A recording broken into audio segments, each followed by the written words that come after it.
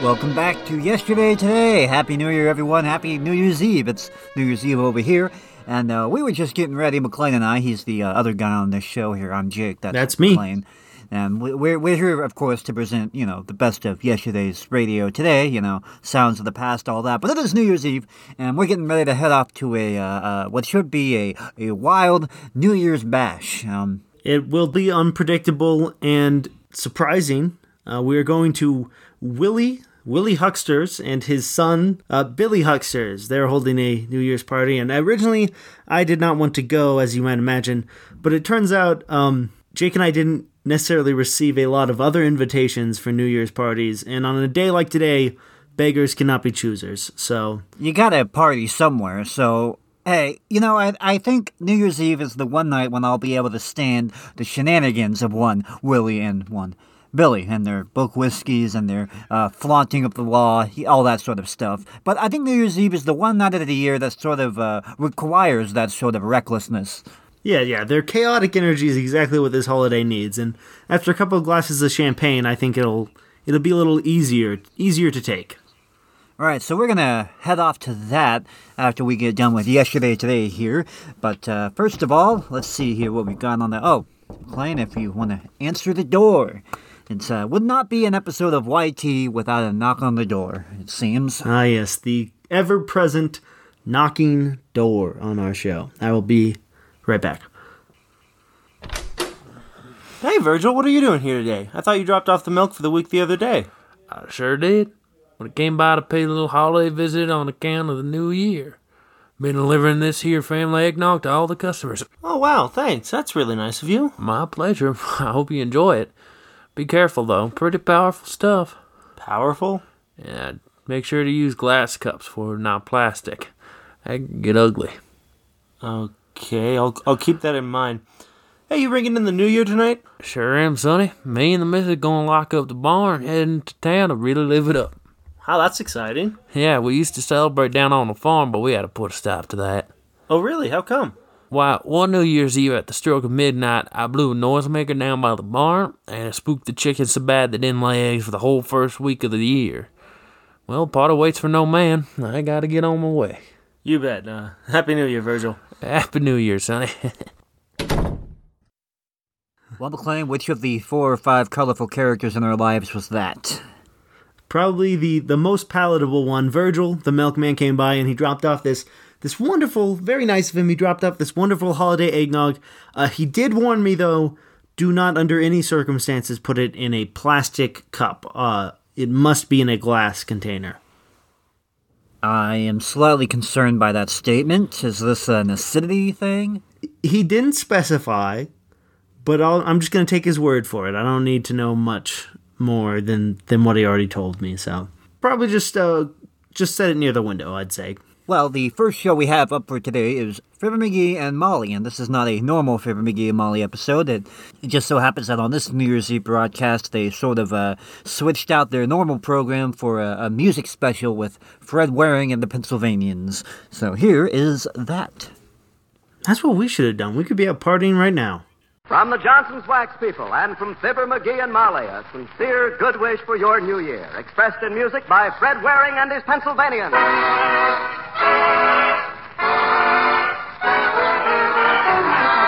Ride, ride, ride, ride, ride. We're gonna ride, ride, ride, ride, ride. We're gonna ride, ride, ride, ride, ride. We're gonna ride, ride, ride. It's New Year's Eve, the night of music, celebration, and the makers of Johnson's Wax products for home and industry present a brilliant half hour of music with Fred Waring and his Pennsylvanians. Play, play, play, play, play. Sing, sing, sing, sing. Whack, whack, whack, whack, whack. Ride, ride. And here's your host, ready, riding, and shining for Johnson's Wax, Fred Waring. Hello, everybody. Hello, and thanks for coming. That was Bill Bivens who greeted you, and this is Fred Waring with 67 Pennsylvania noisemakers and music we hope you'll all enjoy. We're proud that the Johnson's Wax Company invited us to pinch hit for Fibber McGee and Molly and bring this special New Year's greeting to their vast family of friends across the nation. This is a happy reunion for the Pennsylvanians, having been with you and the Johnson's Wax people all last summer. So come to the party, everybody. It's a night of reservations and resolutions. Fun without reservations, and so far as resolutions are concerned, bring your own so you can break them early. Our own resolution, tonight anyway, is just a plain, complicated zippity-doo-dah.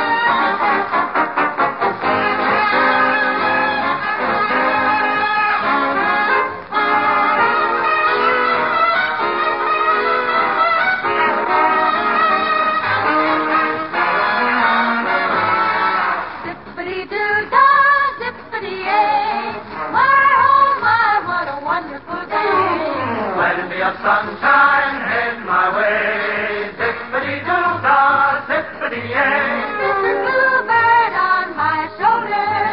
It's the truth, it's actual. Everything is satisfactory, zippity-doo-dah, zippity-yay. Wonderful feeling, wonderful day. Oh, zippity-doo-dah, zippity-yay, zippity-doo-dah, zippity-yay, zippity-doo-dah, zippity-yay. My, oh my, what a wonderful day. Plenty of sunshine head my way. Zippity-doo-dah, zippity-yay. Mr. Bluebird on my shoulder. It's the truth, it's actual. Everything is satisfactory. Zippity-doo, zippity-doo, zippity-doo. Zippity-zippity-doo. Zippity-zippity-doo, zippity-zippity-doo, zippity-zippity-doo. Zippity-zippity-doo-dah, zippity-yay. Wonderful feeling. Great day, my day. Okay, I say. Great day, my way. Great day, my day. Zippity-zippity-doo, zippity-dah, zippity-yay.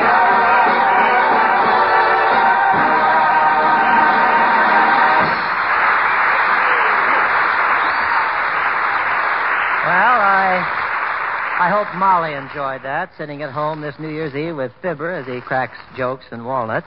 Now, Bill Bivens, make Harlow Wilcox proud of you. Well, just a few words to say about the coming new year. If you would like to make your kitchen a brighter, more cheerful place to work in all next year, remember that good old friend of your floors, Johnson Self-Polishing Glow Coat. Regular Glow Coat care not only gives your linoleum a really beautiful shine, it freshens up the colors and brings out the original gay pattern. Makes your whole kitchen clean and bright. You know, of course, how easy Glow Coat is to use. You just apply it, then let it dry. That's all. There's no rubbing or buffing. Glow Coat shines as it dries. Remember that in 1947, will you? And for brighter floors and a brighter kitchen, Johnson Self-Polishing Glow Coat.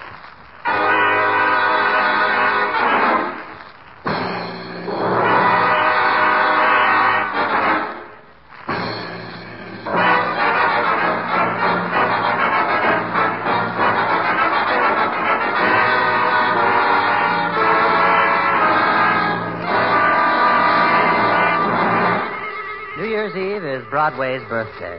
Tonight, as on no other night of the year, the roar of the city has a special meaning. Its rhythm, an invitation to excitement. Its words, an invitation to gaiety. Your Manhattan Serenade.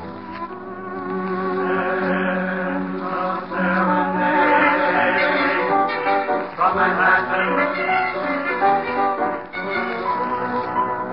the roll and rumble of the subway, a million lights are all aglaze. The rush of traffic still and clamor, the crowds of people in Times Square. A happy New Year's in the air.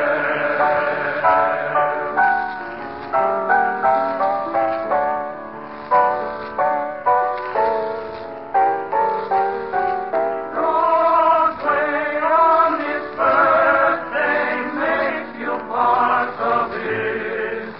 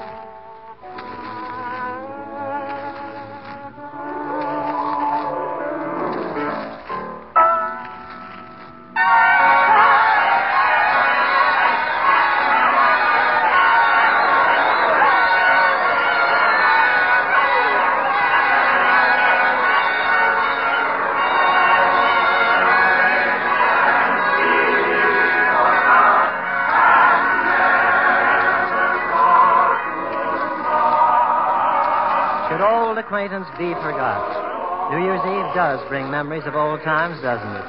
Pennsylvania spent so many with you. How many, Fred? How many? Why, Bill? Not to embarrass you, but... What isn't that? I just hadn't... Fred Cully, how many New Year's Eves have we worked together? Are you kidding? No. How many? Well, let's see. My oldest daughter graduated from college in... Would you settle for 20? That's conservative. And that's diplomacy. And so all these years, while people were running up and down Broadway with paper hats and horns, why, you folks have been playing somewhere all lang syne. Always. Listen, Bill. Hear that? Know what it is? Why, sure, it's New Year's Eve on Broadway. 1 million people being happy. You know why? Why? Do I know why they're happy? Yes. Well, Fred, that's to say that they're... I don't either, but I bet I find out. How? Just get down and ask him. You mean go right down there to Times Square? Yes. Tonight? Yes, right now. Let's go. For 20 years, we sing Old Lang Syne, and now we gotta find out why.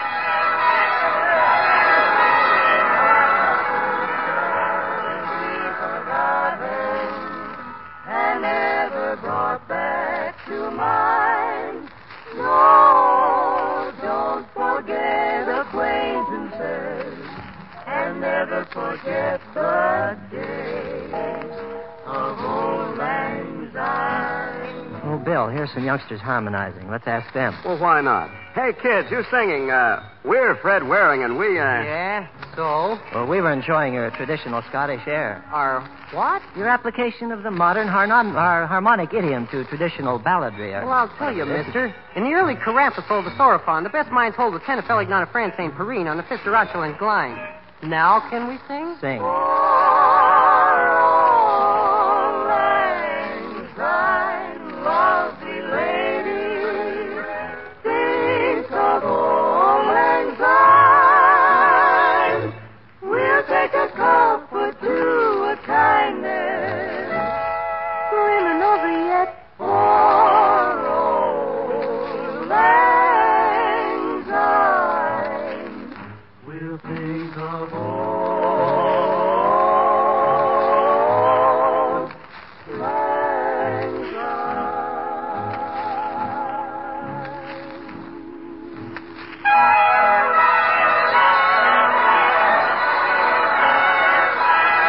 Hey, Fred, look at all those big chairs from the window there. My feet hurt. I want to sit down. Don't go in there, Bill. That's the Union League Club. Here comes the butler. Oh, I don't care what it is. I got it. Gentlemen, what is it you wish? Well, we're Fred Waring, and We want to know how you're celebrating New Year's Eve. Personally, I have a small red horn, which I sound at 30-minute intervals. The gentlemen, however, are listening to a musicale of 2 pianos.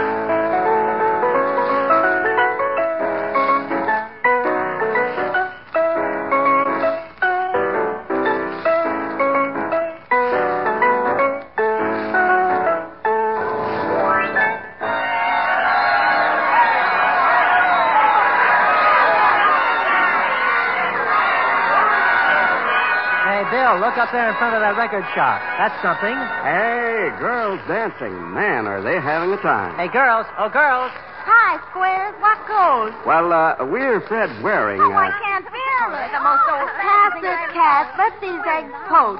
Take it from the top, mister. Well, we want to know what you're celebrating. Don't be an E flat. New Year's, don't. 1947. What do you want? 1927? Come to think of it, maybe you got something there.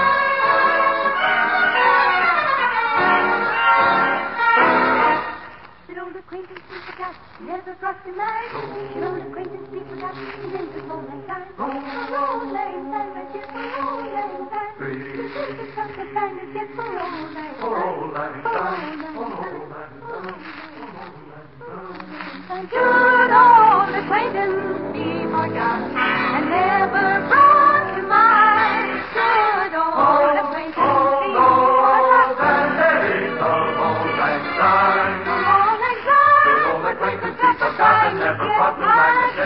of old lang syne. Take a cup of kindly kip for old lang syne. Old lang syne.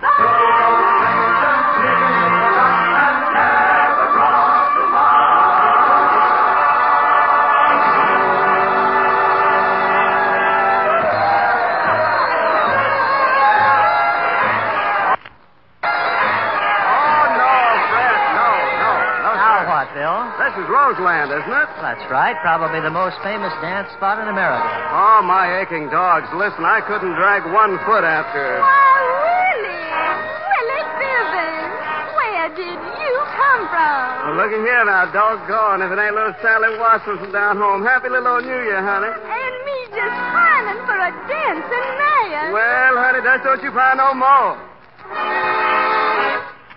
Should old acquaintance be forgot?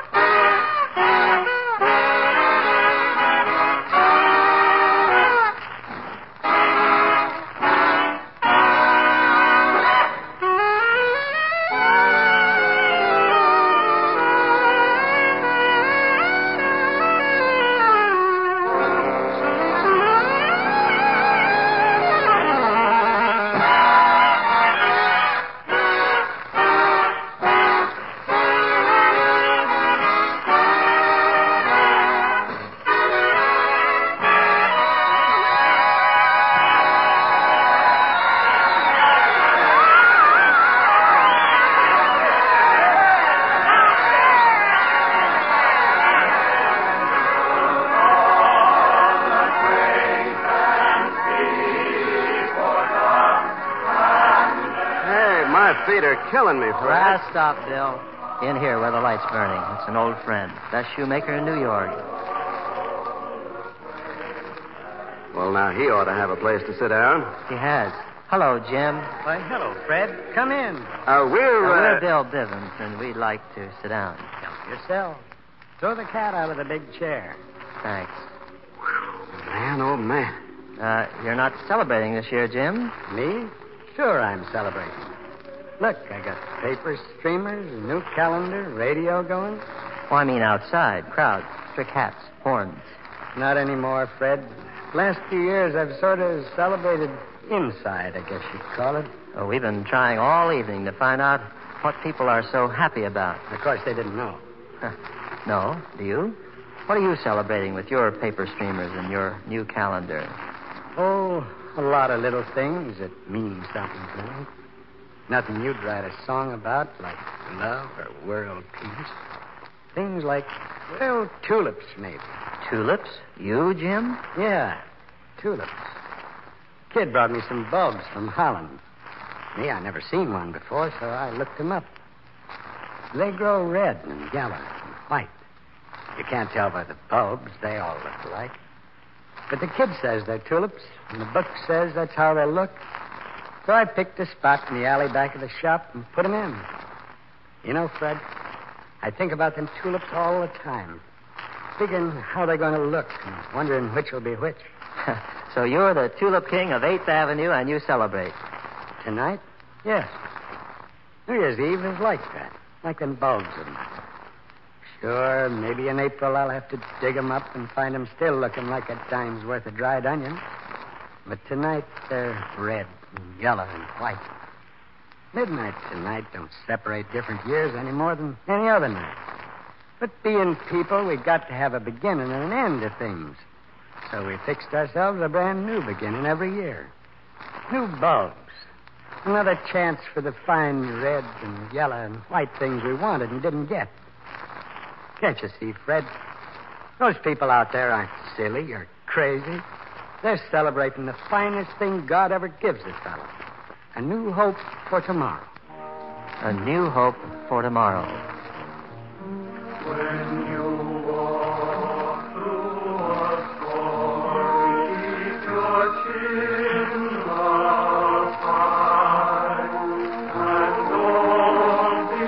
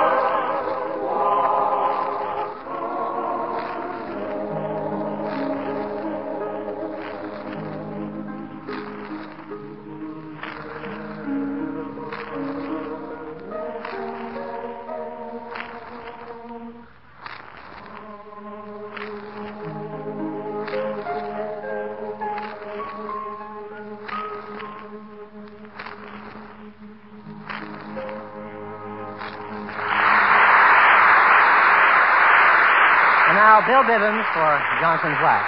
Thank you, Fred. I would like to remind our audience about the excellent protection that Johnson's no rubbing, no buffing glow coat gives to linoleum and other floors.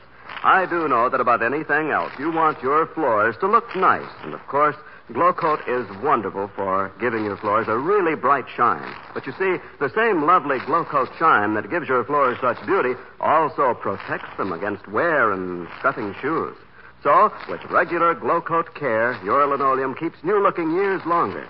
This wax protection saves you work, too. Spilled things and dirt wipe up so easily and quickly. Try Johnson's self-polishing Glow Coat, won't you? It's easy to apply. There's no rubbing or buffing. It shines as it dries. In 20 minutes, your floors are all ready to walk on and shining beautifully.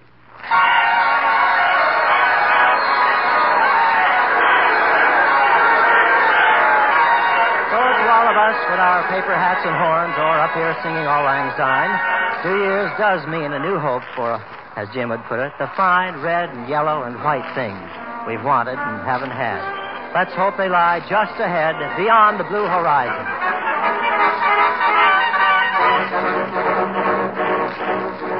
Beyond the blue horizon waits a beautiful day. Goodbye to things that bore me. Joy is waiting for me. I see a blue horizon. My life has only begun. Beyond the blue horizon lies a rising sun.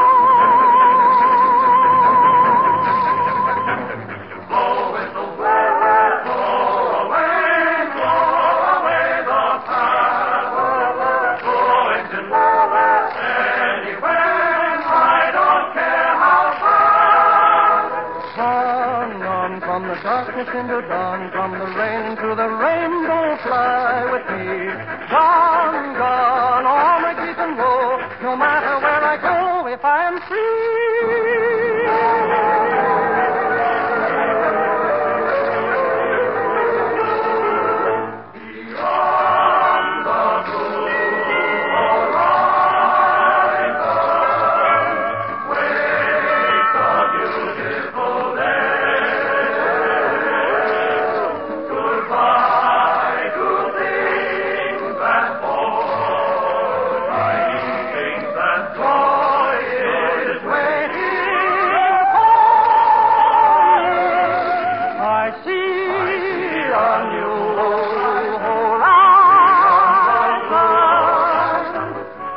has only begun.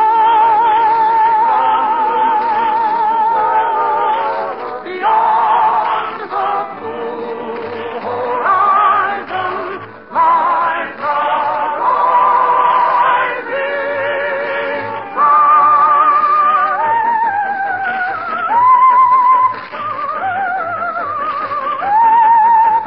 the rising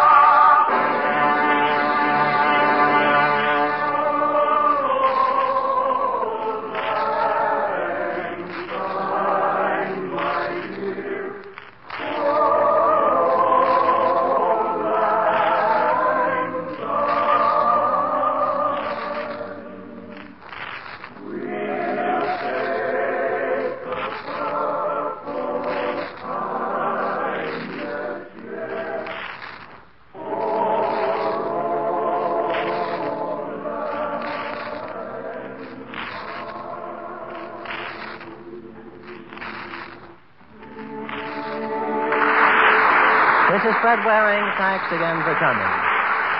Here's to your very happy New Year, and we're glad the Johnson's Wax people called on us to express it musically for them. Fibber McGee and Molly, and Don Quinn, and all of the folks at 79 Wistful Vista. Fibber and Molly will be back answering the door chime next week at this same time. And when you care to call on us, We're on the air every morning over NBC. Now, the low bow to the arrangers, Simeon, Ringwald, Aids, and Gerhardt, soloist Gordon Goodman, Jack Dolph, Jane Wilson, Maureen Gerhardt, and all the Pennsylvanians.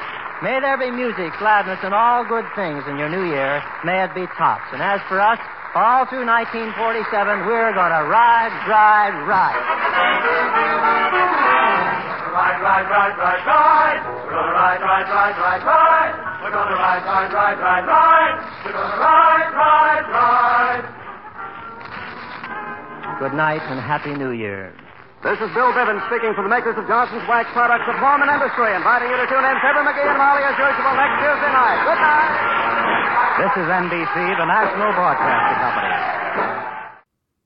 Welcome back to Yesterday Today. That was Fred Waring and his Pennsylvanians on Fibber McGee and Molly. McLean, you getting into that eggnog already? We haven't even left for the party yet. I tried to get into the eggnog. I opened it and I was hit with a very, very pungent odor, like a smack in the face. Oh, okay. Oh, yeah, that's bad. Oh, dear. Oh, wow. Oh, my eyes are watering. He said this was his family recipe. I don't know what his family has been putting in their eggnog, but I don't know about this one. We need to test this concoction out on someone whose stomach can handle it.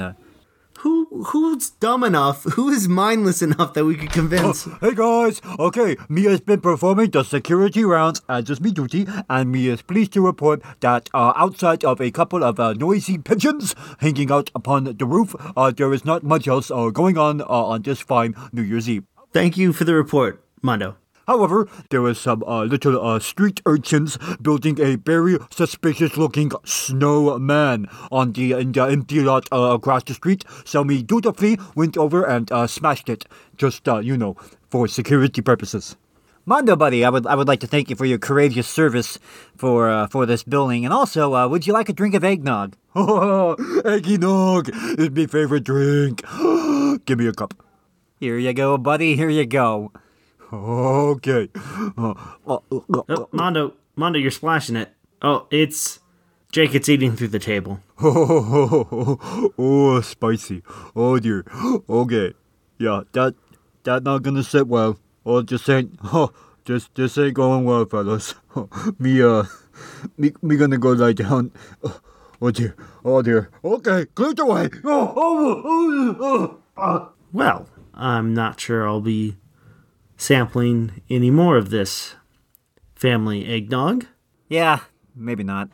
All right, well, the next show we have up today is Jack Benny. Jack Benny program could always be relied on every year for a great classic New Year's Eve episode. Just like most holidays with Jack Benny, I find. Yeah, but the show that's very good at that sort of thing. This episode is centering around Jack's attempts to get tickets to the Rose Bowl, I believe, so here it is. Okay, false alarm. And you got any more of that? You want more? Yeah. Of the eggnog? Just hand it over. Okay. The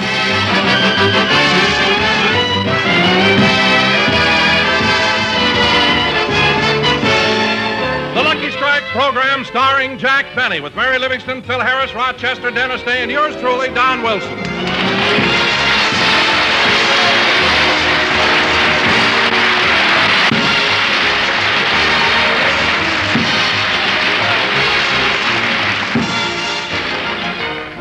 Ladies and gentlemen, as you all know, the new year was ushered in by one of the nation's gridiron classics played in the Rose Bowl before a record crowd of 93,000 people. This game always produces statistics that are mulled over by sports lovers for weeks to come. 475 yards gained by running, 314 yards by passing, resulting in 7 touchdowns and 7 conversions. Yes, even the star of our show has been stunned at the amazing figures compiled by this football classic. 93,000 people at $5 apiece.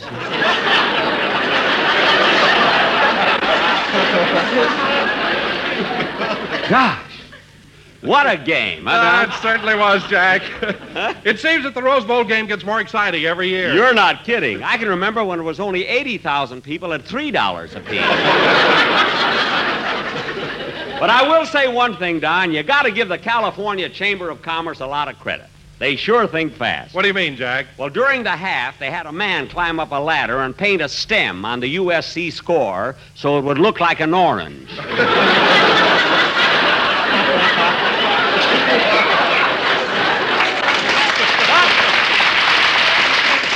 I can't get over 93,000 people. Oh, hello, Mary. Hello, Jack.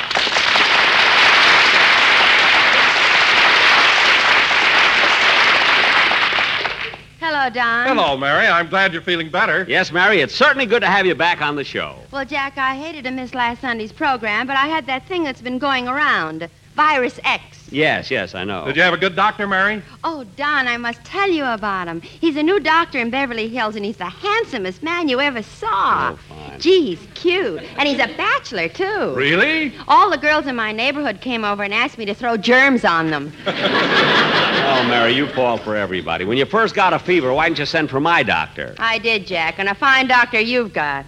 What? Jack, how long has he been treating you?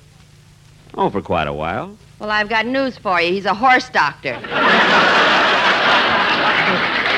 He is not a horse doctor. He isn't, eh? When he got to my house, he threw a blanket over me and walked me around the room to cool me off. What?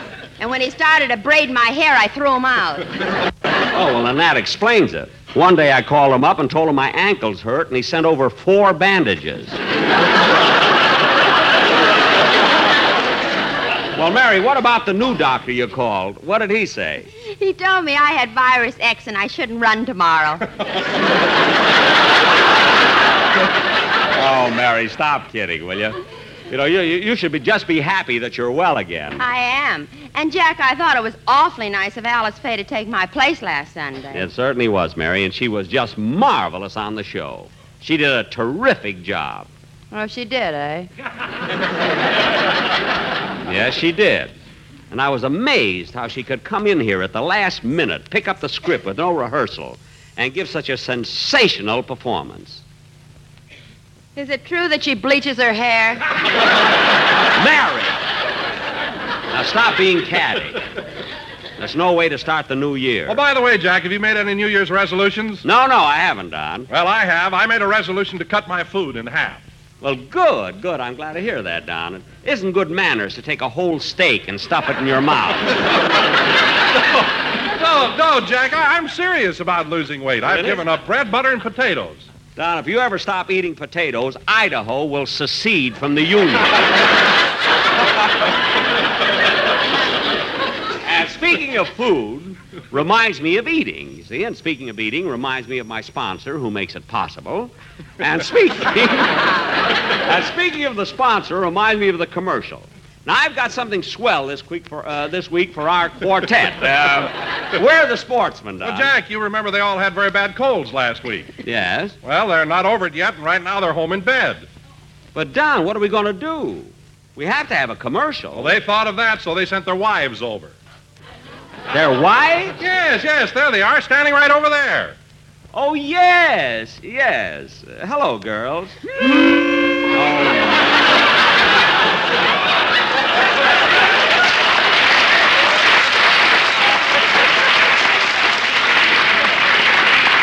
Well, it's awfully nice of you ladies to come over and help us out. Have they got a number prepared, Don? Oh, yes, Jack, it is quite unusual. I'm sure you'll like it. Okay, girls, let's hear it.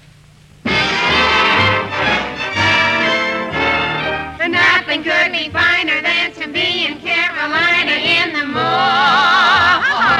Oh, in the morning. There they grow tobacco and they ship it by the sacco in the morning. I say the morning. Running there. Don. Holy fact, you see. Everyone smokes those luckies. A good old LSMFT. So free and easy.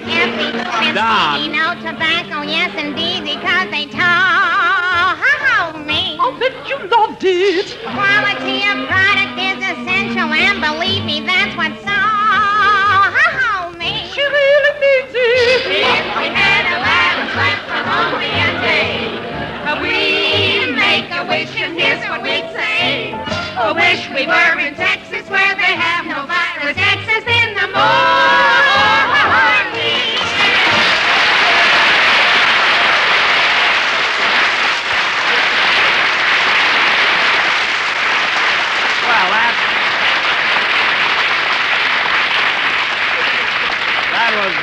nice, girls. Very nice. Thanks so much for helping us out.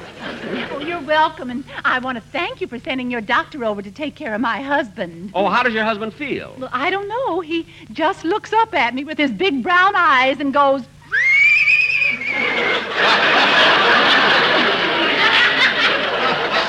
I guess Mary was right, huh? Well, goodbye, girls. Bye. Say, Don, didn't I see two of them at your house on New Year's Eve? Yeah, Jack, we had a lot of fun, didn't we? We certainly did. And, Mary, I'm certainly glad that you're well enough to attend my New Year's Eve party. Oh, so am I, Dan. I had such a good time. But I haven't had a chance to tell you what happened after Jack and I left your house. Mary. What happened, Mary? Tell me. Well, Mary, it's all over. Forget about it. I will not. Oh. Don, it was after midnight, and as you remember, we were still at your house having a wonderful time.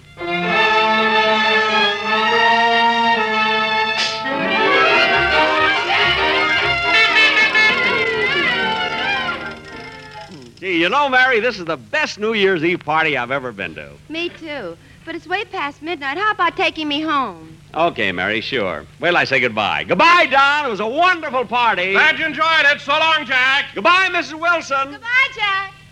Now, let's see. Where's Phil? You're standing on him. How do you like that? Well, it's Don's fault. He shouldn't let him drink so much. What do you mean, Don's fault? Phil was this way when he got here. He was not. Mary, when Phil arrived, I opened the door and he fell in like a body in a murder mystery. Now, come on, let's go. Gee, Mary, isn't this a nice night out? It sure is. What a beautiful sky. You know, the stars look so close, and they seem to be different colors. Red, pink, blue, yellow. Jack, that's confetti on your glasses. Oh, yeah. Anyway, Mary, it was certainly a wonderful New Year's Eve party. Gee, we sure had a lot. Pardon me, folks. Pardon me. Huh? Now, what do you think I ought to get my wife for Christmas? Christmas? Mister, Christmas was a whole week ago. This is New Year's. You mean it's already 1945? It's 1948. Oh, my goodness. I better get home. Oh,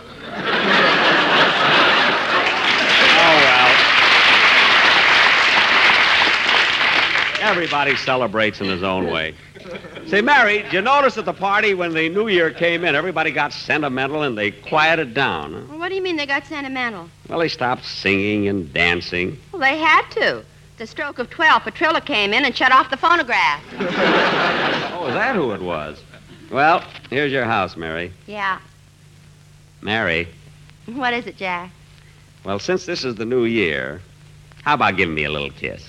Oh, Jack, let's not go through that again. You always get so emotional. I do not. You do, too. The last time I kissed you, you ran home, threw yourself across the bed, and cried for an hour. Well, that was my own fault. I had 2 glasses of cooking sherry.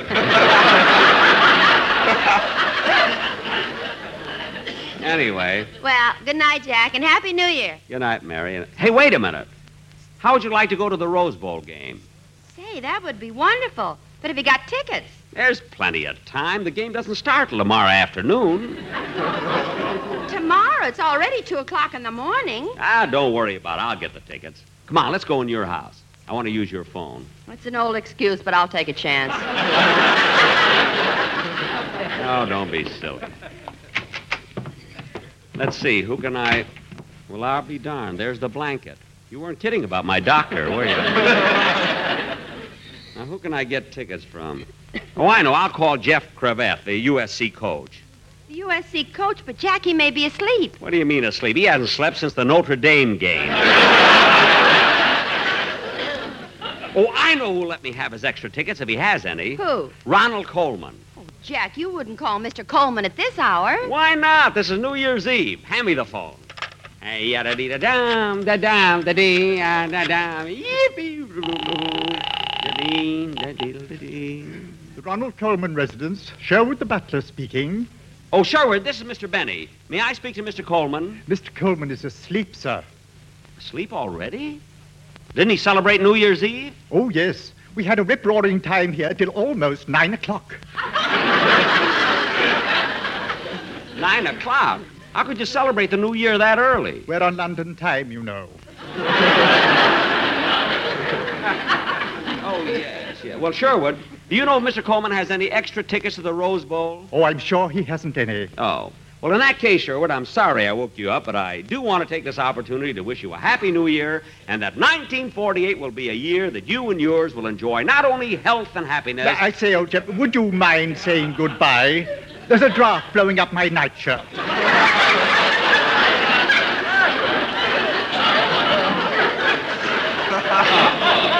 I'm sorry.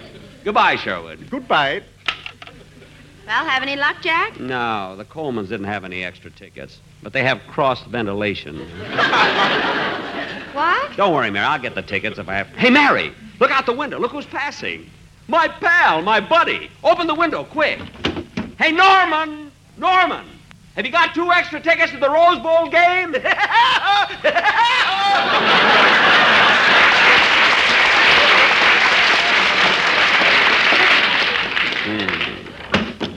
Well, Jack, it's way after 2:30. I'm going to bed. Wait a minute, Mary. I just thought of something. For the Rose Bowl game, they always put about 6,000 tickets on public sale. All we have to do is go down and buy them at the box office. But, Jack, there'll be 1 million people there. All right, so look how early we'll be. I'll call Rochester, have him pick us up in my car, and take us out to Pasadena.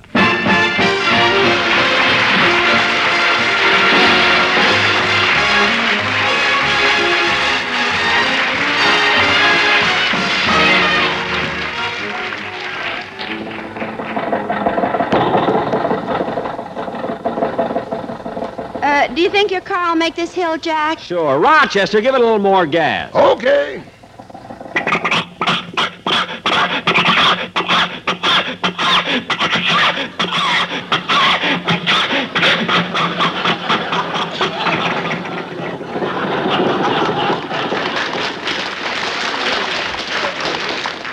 Well, we made it, Mary. You can hop in now. Why don't you get rid of this thing and buy a new one? Mary, how can you suggest such a thing? I couldn't get rid of this car. It's like an old friend. Been with me through thick and thin, through rain and shine, through joy and sorrow. Through McKinley and Truman. Yeah. Seriously, Jack, maybe you can get a new car through Fred Allen. You know, he's changing sponsors this week, and he's going on the air for Ford. Mary, I wouldn't ask Fred Allen a favor for anything. Why, if I were stranded on some foreign island, hungry, and Allen came to me with food, I'd rather starve than accept a favor from him. How can you say that? A month ago, you sold him Christmas cards. That's business. Hey, Rochester, turn to the right on Camden Drive. I know a shortcut to Pasadena. Okay. Gee, Mary, I hope we can get tickets. I wouldn't miss this game for anything in the world. It's gonna be... Oh, Jack, look at that poor old man. Where? Oh, yes. Look at that old man hobbling along on the sidewalk. That's a shame. Why, I feel sorry for him. He's going faster than we are. Never mind. Stop the car.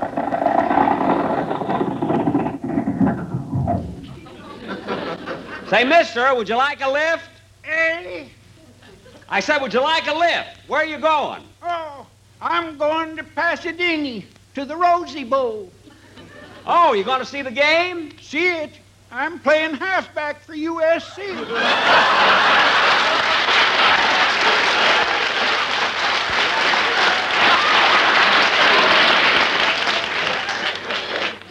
Oh, well, you don't have to be there till 2 o'clock. Drive on, Rochester. Say, Mary, the reason I'm so anxious to see this game, I don't know if I told you or not, but I bet on USC. You did? Yeah, did I get a sucker? He took Michigan and gave me 40 points. You know, that's a sure thing. Hey, Rochester, slow down. There's a parking lot. What does the sign say, Mary? Park here for the Rose Bowl, $1. What? $1? Why, of all the profiteering rackets, $1. That's outrageous. That's the most... Boss, that's your own house.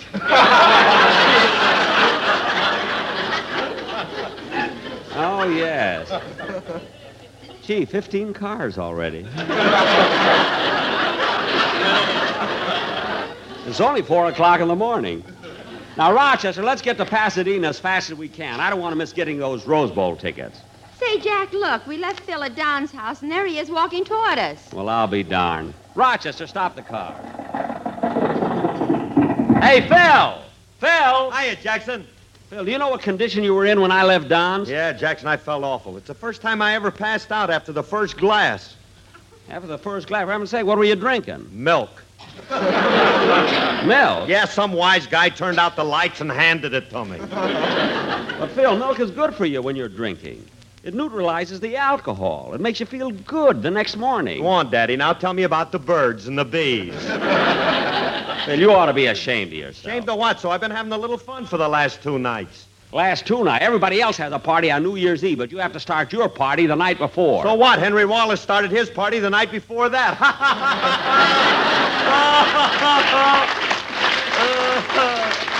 Oh, Harris, that nasty old milk ain't slowed you down a bit.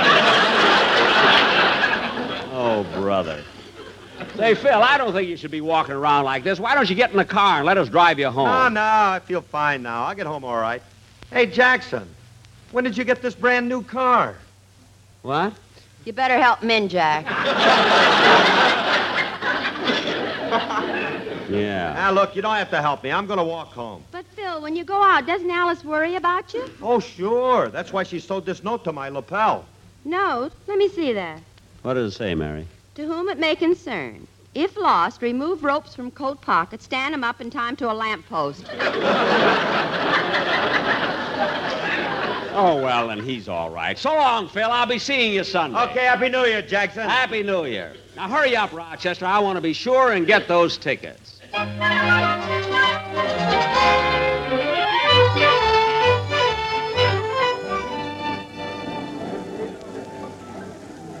Gee, standing here so long. What a crowd. Yeah. Here it is almost noon, and we've been standing in this ticket line for 5 hours. Yeah. And the line doesn't seem to... Hey, you back there, stop shoving. Wonder how long it'll be before we go... I said stop shoving.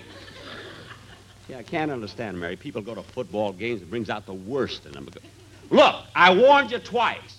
And if you shove me once more, I'll drag you out of line and I can't help it, mister. People are pushing me.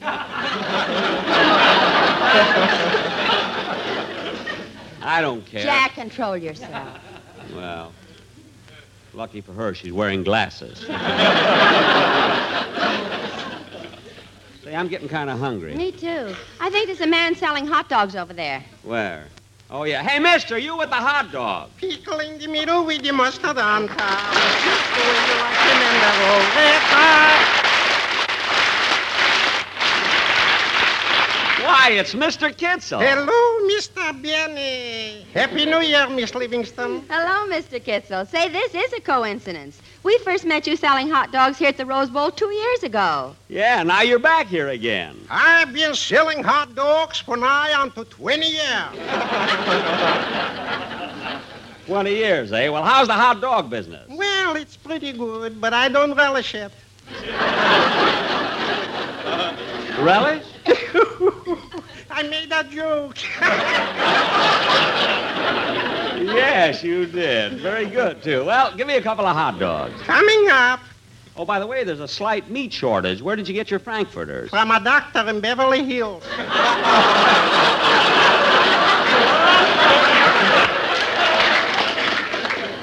Jack, that must be your horse doctor. Mary, he means a butcher. 2 frankfurters, Mr. Kitzel. You want the pickle in the middle and the mustard on top, or the mustard in the middle and Johnny Logan on top? Mr. Kitzel, stop making jokes, and here's your money. Thank you, Mr. Benny, and Happy New Year. Same to you. Same to you.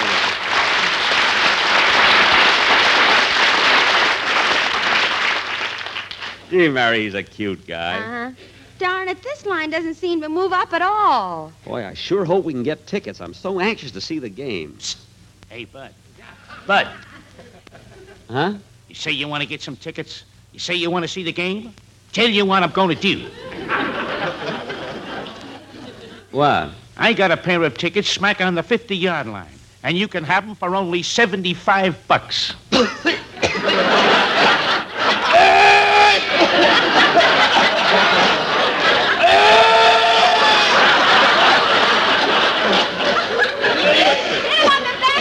Choking on that hot dog.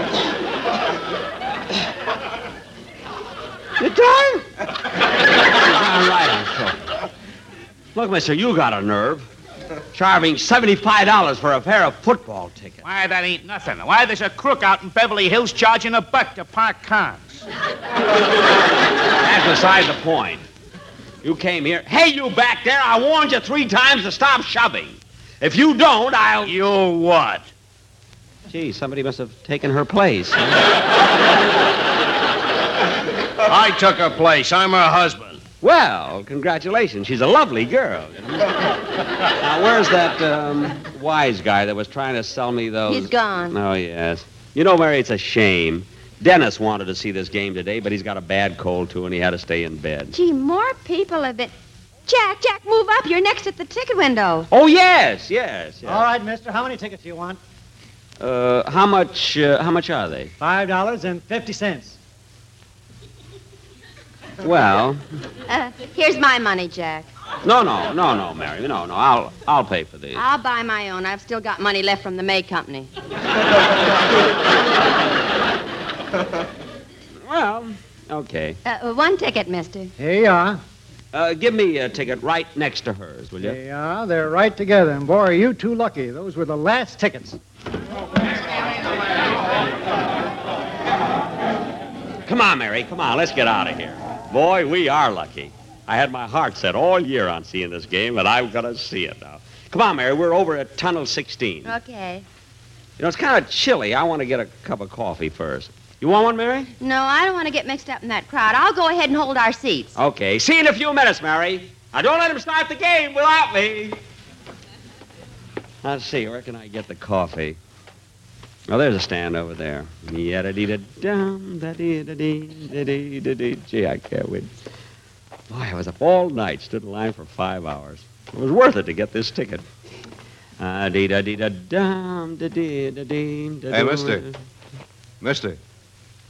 Huh? How many tickets you got to the game? 1. What'd you pay for it? $5.50. Want to sell it? Oh, no. No, sirree. Not me. I don't know. I'll give you $6 for it. Are you crazy? I've been looking forward to this game all year. I've been up all night calling people, begging people for these tickets. I drove all the way down here from Beverly Hills in that traffic. I waited in line 5 hours to get this ticket. $7? It's guys like you that always try...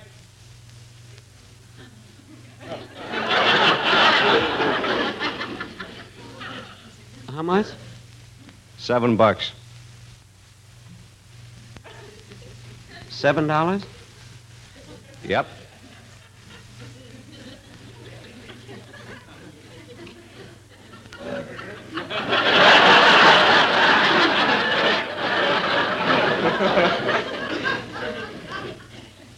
Mister,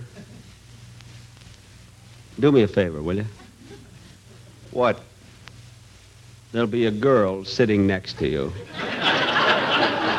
Tell her you picked my pocket.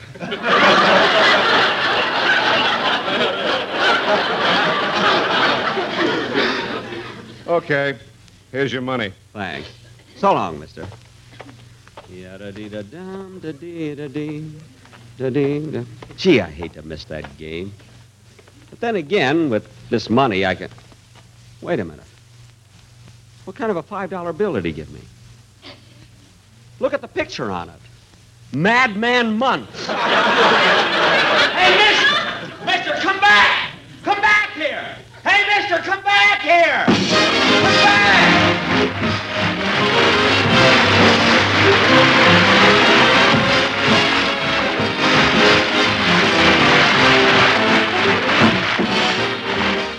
Well, anyway, Don, now you know why I'll never go to another football game with Jack. Well, I don't blame you, Mary. That smart guy sold me the ticket. I'd like to see him again. I'll tell him plenty. Well, drop into Cirrus tonight, and you can.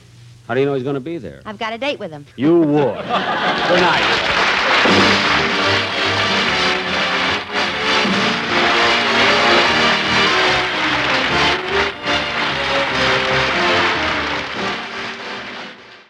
Welcome back to Yesterday Today. Sidney Snorthoff, our janitor, has just entered the room very breathless and with a panic-stricken look on his face. Sidney, what's your deal? Guys, I just heard the bad news. Breathe, Sidney, breathe. Sorry, hyperventilating. I just heard the horrible news, guys. I know it's Willie and Billy, but it's New Year's Eve, and we have to go somewhere, so... We're all doomed. What? I don't know what you're talking about. I'm talking about Y2K. Y2K? What? The year 2022 computer problem, guys. The year 2022 computer problem. Haven't you heard? On the stroke of midnight, this New Year's Eve, tonight, stroke of midnight, it's gonna happen. The computers are gonna flip over, and the number 22, because the computers are using the last 2 digits instead of all 4 digits of the year. So the computer's gonna think it's 1922 instead of 2022, and then the whole world will descend into chaos. I mean, think about it, guys. How much money did you have in your bank account in 1922? That's how much you'll have at midnight tonight. Sidney, I don't even know how to begin to explain why this is an unreasonable, unrealistic fear. I just found out about this from this book I found at the library, the Y2K Family Survival Guide. Sidney, valuable information in here, guys. Okay, first off, that was referring to the year 2000 bug. Second off, it didn't happen. Denial is not a good coping strategy for surviving a disaster like this. Sidney, there is no disaster. It's not happening. Oh, that's what they all say. Picture this, fellas. You're a Jewish citizen of Germany in 1922, and everything's going fine. But then the Gestapo busts in, and you think, oh no, why wasn't I prepared? Why didn't I say something? First, they came for the radicals, and I was not a radical, so I didn't speak up. And then they came for the other group, and I wasn't part of them, so I didn't speak up. And then they came for me.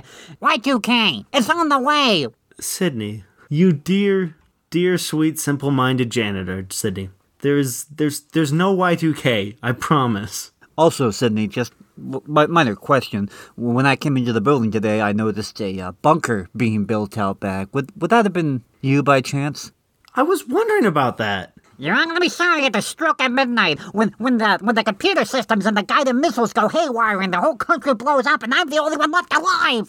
Yeah, well, we're gonna feel real silly then. So, Sidney, won't I feel like an idiot then? Sidney, you have my permission to say I told you so when it happens. So, yeah, don't worry about us. We'll accept the consequences of our own ignorance. All right? Oh, you'll be sorry, fellas. You'll be sorry. I'm not sharing my bunker with you. No, sir. All right. Thank you, Chicken Little. Jake, what's next up on the agenda? This is an episode of Suspense entitled The 32nd of December from 1958. Suspense. And the producer of radio's outstanding theater of thrills, the master of mystery and adventure, William N. Robeson. Tampering with time has been an ambition of man since he first realized how inexorably he is time's slave. At this time of the year, although we have even less time on our hands, time is much in our minds. We make a magic ritual of New Year's Eve when we suppose we can flush away all our past impurities and begin afresh at that magic hour of midnight on the 31st of December. But suppose we couldn't. Suppose the 31st of December were not the end. Listen then as Mr. Frank Lovejoy stars in The 32nd of December. And now, The 32nd of December, starring Mr. Frank Lovejoy, a tale well calculated to keep you in suspense.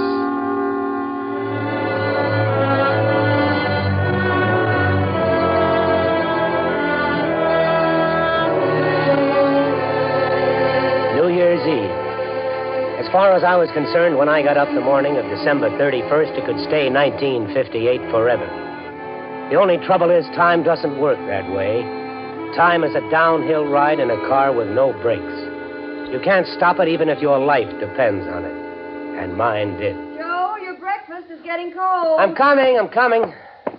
All I have time for is a cup of coffee anyway. What is this, milk? Don't we ever have anything but milk to put in the coffee? You know we can't afford cream these days. We can hardly afford to eat. Molly, you'll be wearing mink yet. Just give me a little more time. Yeah, you've been saying that ever since we got married. Well, sooner or later, Molly, I'm going to make it. By the way, honey, let me have your ring.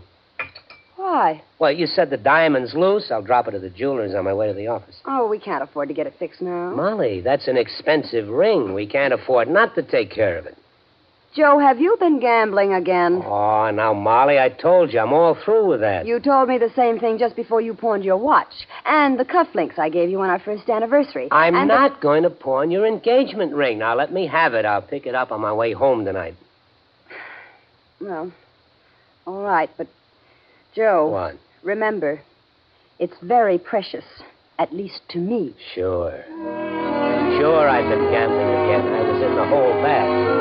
The boys wanted to pay off by midnight, and this time they weren't going to take no for an answer. If I couldn't raise the dough on Molly's ring, I didn't know what I'd do.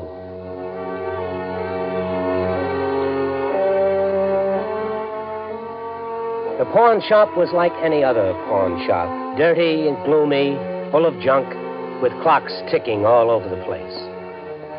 One thing caught my eye as soon as I came in. In the front case, a watch, curiously ornate, obviously very old. It sort of glowed in the case. I couldn't take my eyes off it. You like to look at the watch? No. No, it's very interesting, but, how much can I get on this ring? On this, I can lend you $150. 150? The guy I won it off claimed it was worth more than 1,000. 150.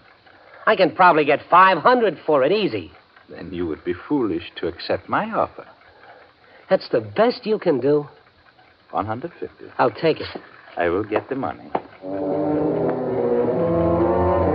While I waited, I felt my eyes drawn to the antique watch again. I picked it up. It felt warm in my hand, almost as if it were alive. Its face was covered with all sorts of dials and figures. The date of the month, phase of the moon, even the signs of the zodiac. Some of the dials I couldn't read at all. They were inscribed with strange characters, like hieroglyphics or ancient Sanskrit. Suddenly, I felt I had to have that watch. 100, 20, 40, 45, 150. Can you tell me what all these dials mean? I can tell you only that this watch controls many kinds of time. The fellow who pawned it claimed it could make time pass as slowly or as rapidly as he desired. That's a pretty good trick. Mm-hmm. But only a trick. Time is different for each of us, is it not? What do you mean? To a man sitting on a hot stove, 1 second lasts forever. But to a man making love, forever is only a second. Yeah, I see what you mean. How much are you asking for the watch? $150. Excuse me. Hello. Yes, one moment, please. Is your name Joe Adcock? Yeah, why? Yes, Mr. Adcock is here. Who is it? Who is calling? Hello? Hello? That is odd. Nobody knew I was coming here. Who was it? He did not identify himself. He just said, I would not believe him. Then he hung up. It's funny. Say, now what about the guy who pawned this watch? Any chance of him wanting it back? No, Mr. Adcock. He will not return for it. He has no further use for the watch. Okay. Well, then I'll take it. I don't know why, but I've got to have it.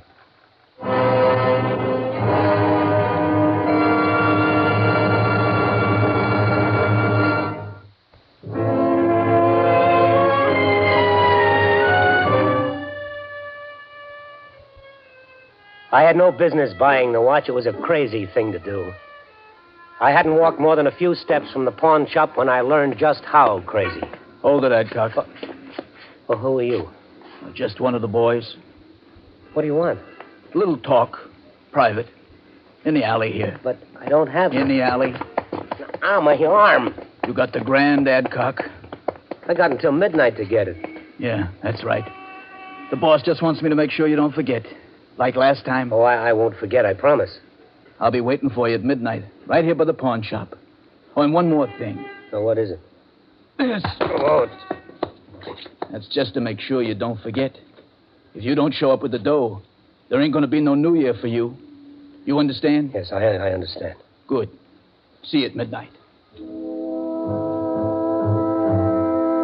I had to get back the 150. Maybe I could make a fast killing at the track with it, or something. I had to get it back. Oh, back so soon, Mr. Adcock? Yes, I made a mistake. We all make mistakes. That is life. Look, I've got to have that money back. Here's your watch. My watch, Mr. Adcock? This is your watch. You bought it. But I don't want it. I want the money. A deal is a deal. But you don't understand. It is you who do not understand, Mr. Adcock. To sell the watch, you must find a buyer. I am not buying. Look, you got to help me. Well, will you take the watch and pawn? Of course. That is my business. Well, how much can I get for it? $5. $5? Just a few minutes ago, I paid $150 for it. It is unfortunate that I do not value it so highly now. $5? No, thanks. $5 wouldn't help me. I had to have money, big money. My only chance now was to try to borrow it. I know you've had an account here for years, Mr. Adcock, and of course we like to do what we can for our regular customers, but unless you have some collateral... Well, what kind of collateral? Oh, stocks, bonds, real estate. If I had that kind of stuff, I wouldn't need the loan. 500? Joe, you're crazy. Hey, bartender, another beer. All right, Harry. Make it a C note. Anything. Yeah, well, what about the C note you borrowed last August? Oh, I'll pay you back. Honest. Yeah, I heard that last August. Oh, Harry, how long have you known me? 10 years, I guess. All right, 10 years. Doesn't that count for anything? For a C note, it don't. Oh, but Harry. No. Not a dime. Not a lousy dime. Only one thing left to do.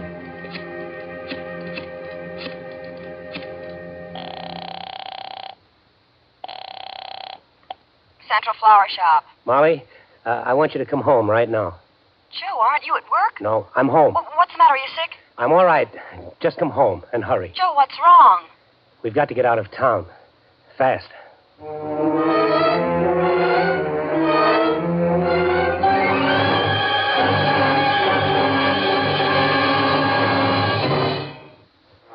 It took only a few minutes to throw everything Molly and I owned into suitcases.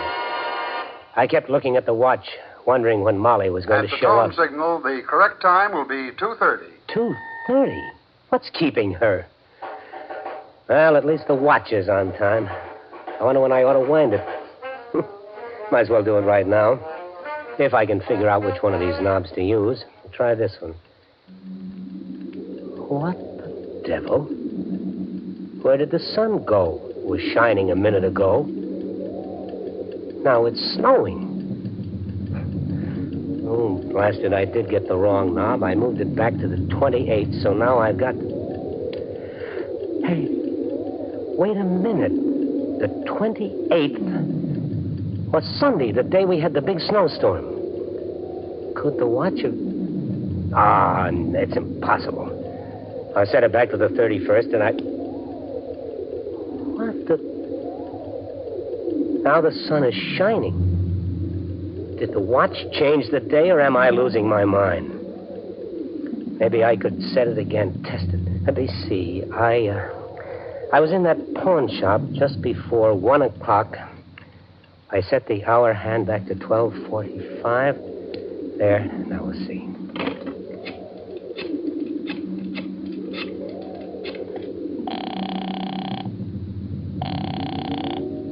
Hello? Is this the 3rd Avenue pawn shop? Yes? Is Joe Adcock there? One moment, please. Is your name Joe Adcock? Yeah, why? Yes, Mr. Adcock is here. Who is it? Who is calling? You wouldn't believe me if I told you. I could hardly believe it myself. But there was no question about it. The watch did control time. Once I'd grasped that fact, I began to realize its implications. For the first time in my life, I could have all the time I needed, all the time I wanted. Joe. Joe. Oh, Joe, what's wrong? Not a thing, Molly, not a thing. But you said we had to leave town. Oh, did I? Well, that's all over now. Joe, what are you talking about? I'll probably lose my job No, don't get excited. Well, I might as well tell you the whole story. I lied to you about the gambling, Molly. I'm $1,000 in debt. I've got to pay off by midnight, but... You pawned my ring, didn't you? Well, now, don't worry. I'll get it back. You lied to me. I said I'll get it You back. had no right to pawn it. It's mine. I want my ring, All Joe. right, I'll get it. Now, right now. I haven't got time now. I've got to get back to the bank before it closes. Get my ring, you promised. Will you quit nagging me about your blasted ring? Let me get back to the bank. We'll have enough money to buy you a dozen rings. Joe, what are you going to do? I'm going to rob the bank. What else? I had the watch figured out right. Robbing the bank would be as easy as taking pennies from a blind man. It was 2 minutes to 3 when I walked into the bank and headed for the vault. Oh, hello, Mr. Adcock. Back again, I see. Yeah, I've got to get into my safety deposit box. Certainly. Go right ahead. Good. Nobody else in here. Now, I just turned the watch back to Sunday, the 28th. It worked. I'm locked in the vault, and it's Sunday. Now, let's see where they keep the ready cash. There it is. Stacks of it, and all mine. Well, that's plenty for now. Enough to pay the mob and more. There's always more where this comes from. Now, reset the watch to December 31st. Perfect. The perfect crime. All I have to do is get out of here without letting them see the money. Mr. Adcock. Yes? A happy and prosperous New Year to you, sir. Oh, thanks. Thanks a lot.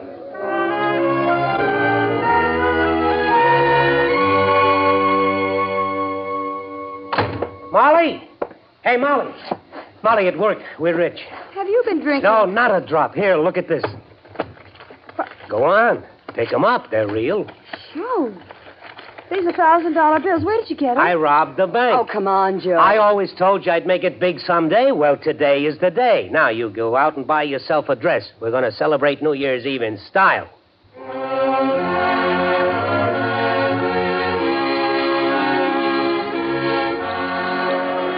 Happy New Year, Joe. Happy New Year. Yeah, come on. Let's get out of this crowd. It's almost midnight. I thought we were going to celebrate. You were going to take me to a nightclub. Yeah. But first, I got to meet a guy at midnight. Come on. Ooh. A guy. I got to pay off that gambling debt. Well, where are you meeting him? It's just a block away in front of the pawn shop. The pawn shop. My ring. Joe, you forgot my ring. Oh, for Pete's sake. I'll get your lousy ring back. Just give me a little time. Oh, a little time. That's the story of your life, isn't it, Joe? Just give me a little time. Well, all right. I'll give you all the time you want, all the rest of your life. I'm through with you, Joe. I just can't take it anymore. Molly, don't leave me. Molly, come back. Happy New Year. Well, what happened? Molly just disappeared. The street is deserted. Molly! Hey, where is everybody? I wonder if this crazy watch had anything to do with the 32nd. It should have clicked over to January 1st.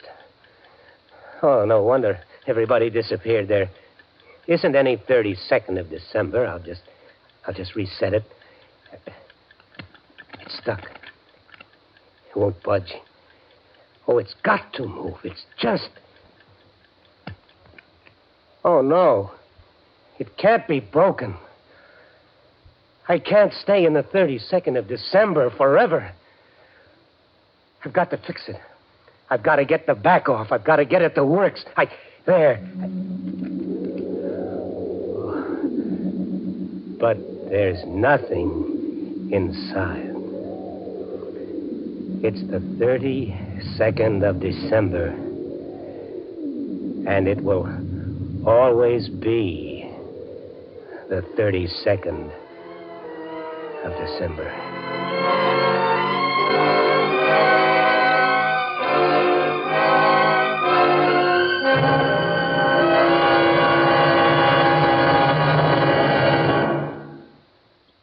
Suspense, in which Frank Lovejoy starred in William N. Robeson's production of The 32nd of December, written by Morris Lee Green and William Walker. Supporting Frank Lovejoy in The 32nd of December were Joan Banks, Barney Phillips, Sam Pierce, and Norm Alden. Listen. Listen again next week when we return with another tale well calculated to keep you in suspense.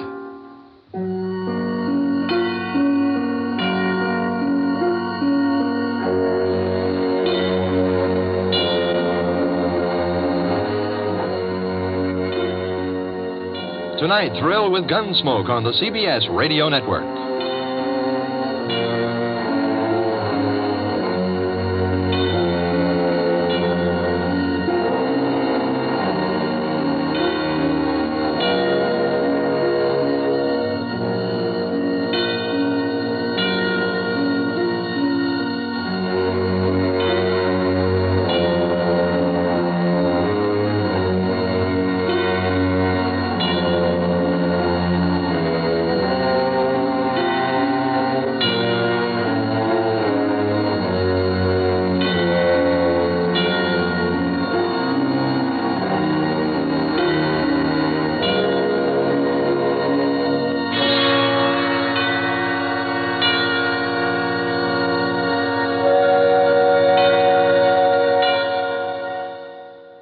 All right, welcome back to Yesterday Today. We're just heading out the door for the New Year's Eve party, and we're about to play this last episode here while we do.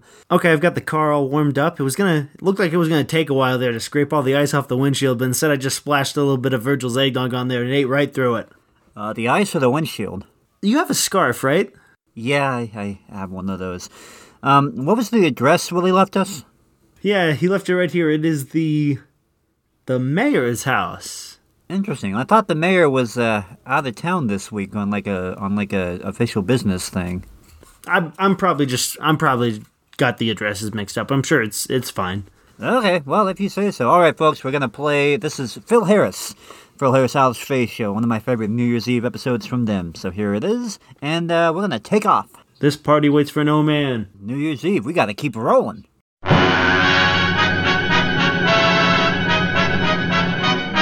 From Hollywood, the Phil Harris Alice Faye Show.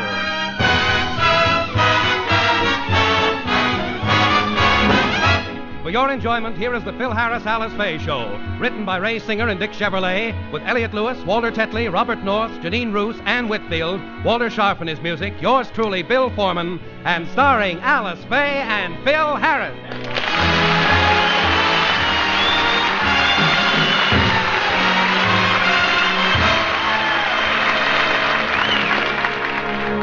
Tonight, throughout the world, millions of people are ushering in the new year.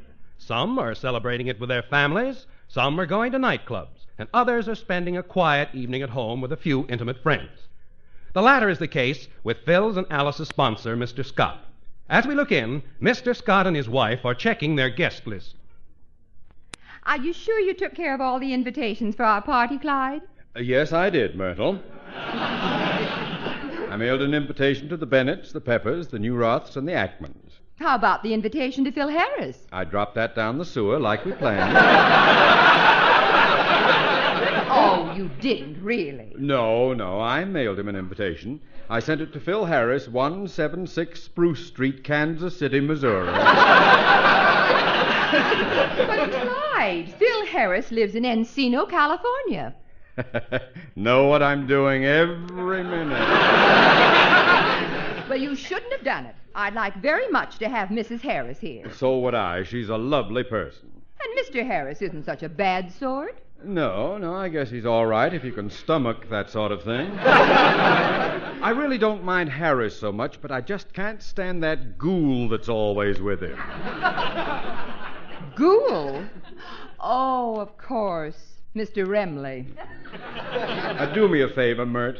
The next time we're having a party, don't put Harris's name on the guest list. Well, don't blame me. You're the one who mentioned the party to him, and I felt obligated to send an invitation. Oh, well, I'd better go up and put my tuxedo on. The guests will be arriving in an hour. But don't upset yourself about Mr. Harris. He won't get the invitation, so he won't be here. Let's have a drink to that.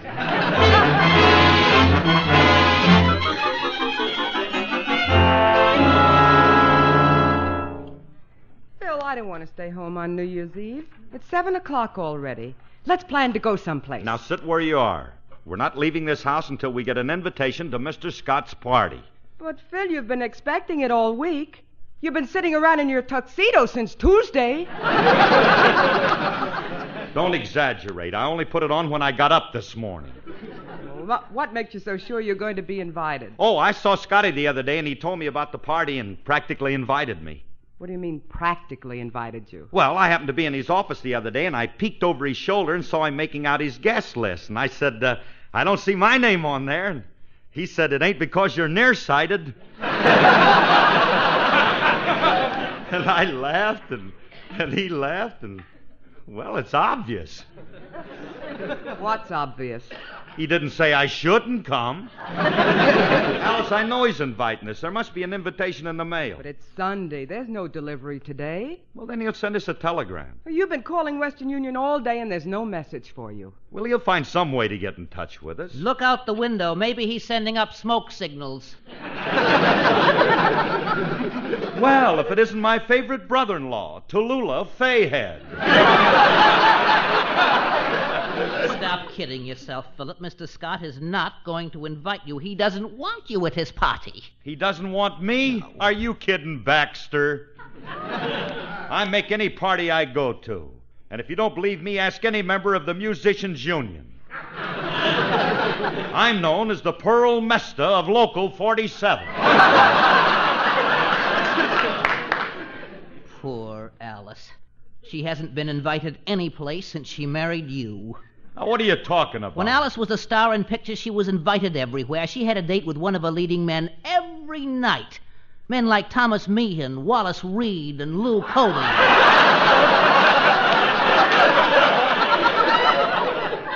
Not to mention J. Warren Kerrigan and Snub Pollard.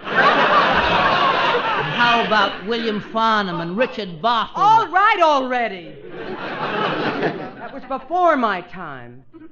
Look, Willie, Alice gets to go out plenty since she married me. Maybe we don't go out with the movie crowd, but we get a lot of invitations from my friends. Only last week we attended a formal 3-cushion billiard exhibition at the home of Side Pocket Sam. Side Pocket Sam? That's right. He's the Beverly Hills socialite and snooker expert. And a lovely party it was, wasn't it, Alicia? Oh, yes. Yes, especially the dinner. I asked the man at the head of the table to pass me the meatballs. What happened? He chalked up, broke them, and everybody got one except me. Alice, I'm sure that Mr. Scott would... Maybe that Scotty came over to invite us personally. I'll get it. Hiya, Scotty. We'll be glad to come to you. Oh, it's you, Remley. How are you? Oh, my poor head. I'll never do it again. I'll never touch another drop as long as I live. Oh. Well, you kicked off early this year, huh, Bob? You must feel terrible. No, I feel great. Then what are you doing? Practicing for tomorrow morning.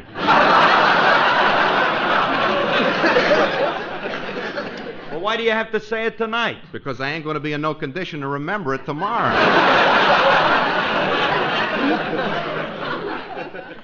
Oh. What are you doing tonight, Frankie? That depends. What are you doing?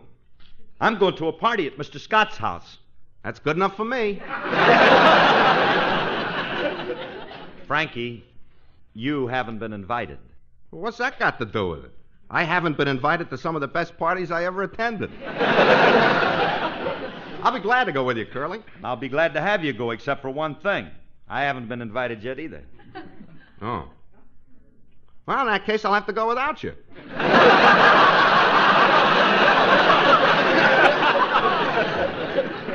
I'll call you tomorrow morning and let you know how it was.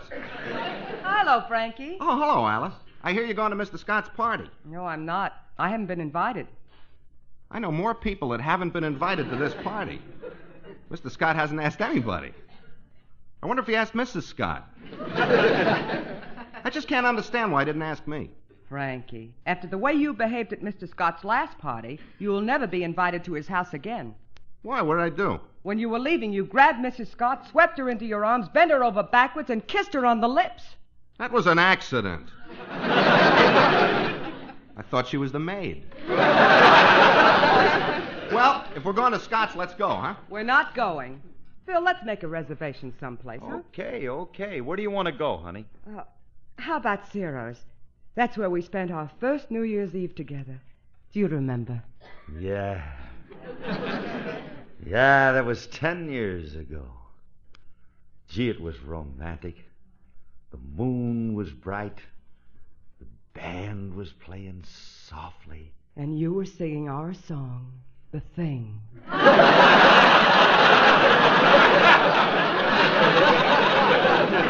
It wasn't the thing, and besides, you were the one that was singing to me. You were singing that beautiful ballad that I taught you. The marching song of the Confederate Army. Sing it again, will you, Minnie Pearl?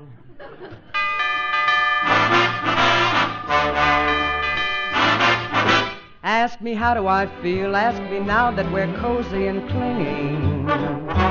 Well, sir, all I can say is if I were a bell, I'd be ringing.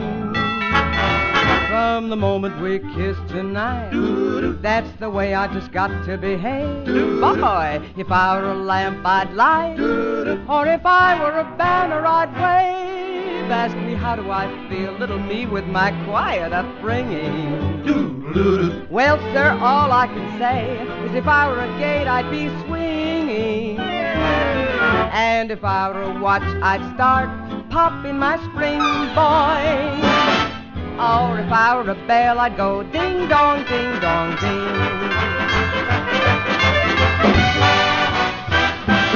Ask us how do we feel from this chemistry lesson we're learning. Well, all right, boys, how do you feel? Well, dear, all we can say is if we were a bridge, we'd be burning. Oh, I knew my morale would crack. You gotta be careful. From the wonderful way that he looked.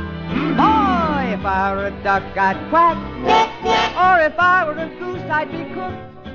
Ask me how do I feel, ask me now that we're fondly caressing. Wonderful, isn't it? Oh, if I were a salad, I just know I'd be splashing my dressing. Or if I were a season, I'd surely be spring. Or if I were a bell, I'd go. If I were a bell, I'd go. If I were a bell, I'd go. Ding dong, ding dong, ding.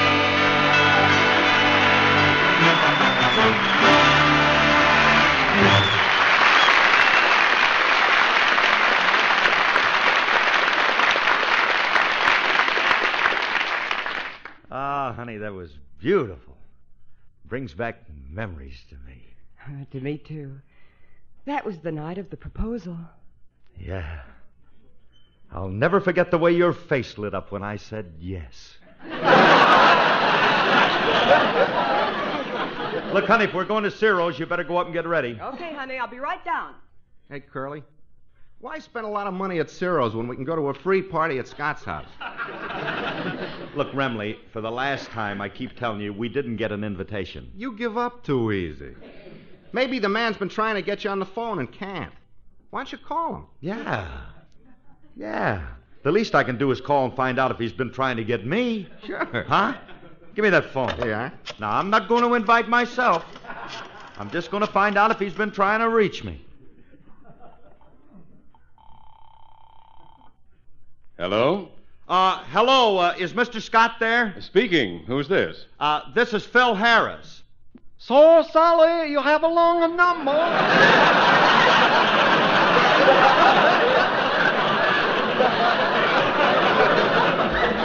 Yes, Chickly Longley.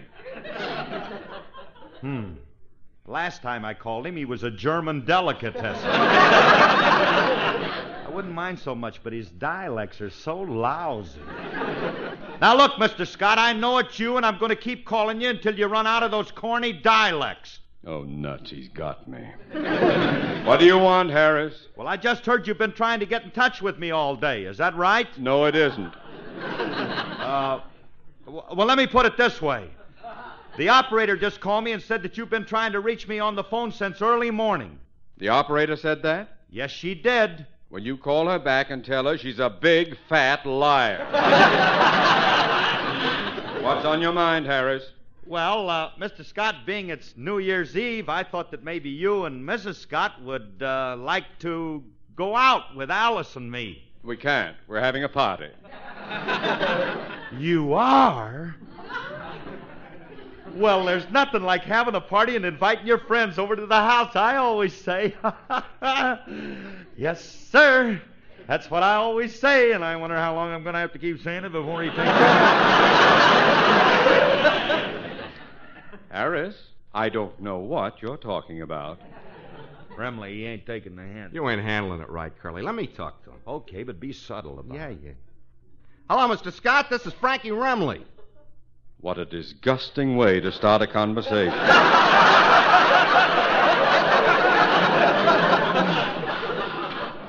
What do you want, bunghead? That's no way to talk to a man who's going to be a guest at your house tonight. Remley, listen to me and listen closely. I'm having a nice, quiet gathering for a few intimate friends. You are not included in my plans. I want no part of you. And if you dare come within 100 yards of my place, I'll cut you down with a high-powered elephant gun.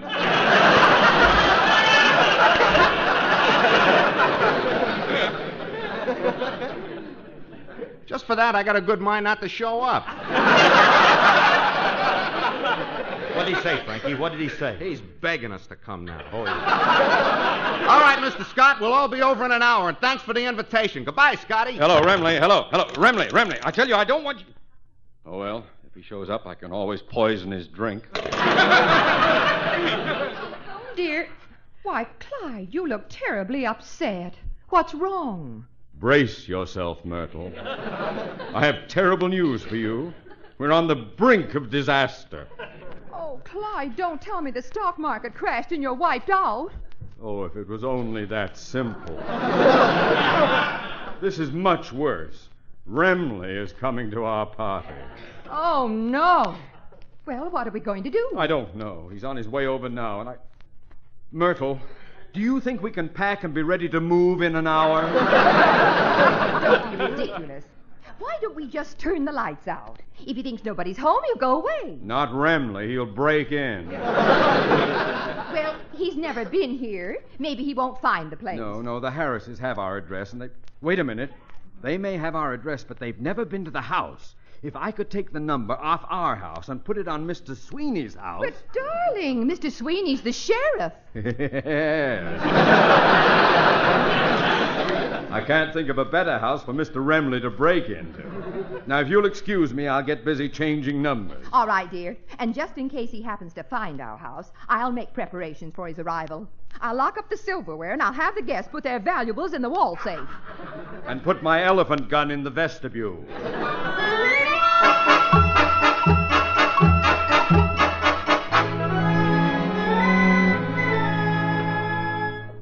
Hey, Alice, if you're all ready, we can start going over to the Scotts.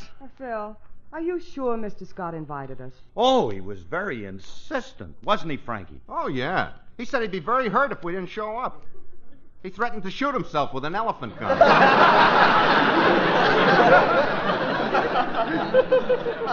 So come on, Alice, let's hurry, let's go. All right, if you... Phil, what have you got under your arm? My music. When I'm called upon to sing, I want to be prepared. How do you know the Scotts will ask you to sing? Oh, doll, how can you talk like that? They're sure to ask me to sing, but in case they don't, I'll suggest it. I'll ask Mr. Scott if he wants me to sing, and before he has a chance to say no, I'll be into the song like this. Young Johnny Jones, he had a cute little boat, and all the girlies he would take for a float.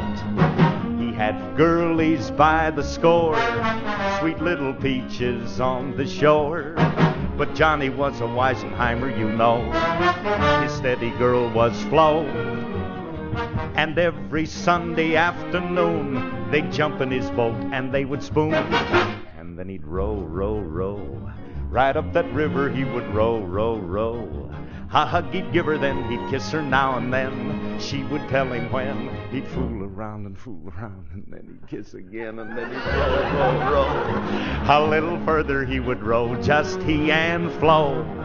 With her head on his chest, he'd take a few measures rest, and then he'd row, row, row. In Johnny's boat he had a cute little seat, and all the kisses that he stole were so sweet. And he knew just how to row. He was a rowing Romeo. He had an island where the trees were so grand. He knew just how to land.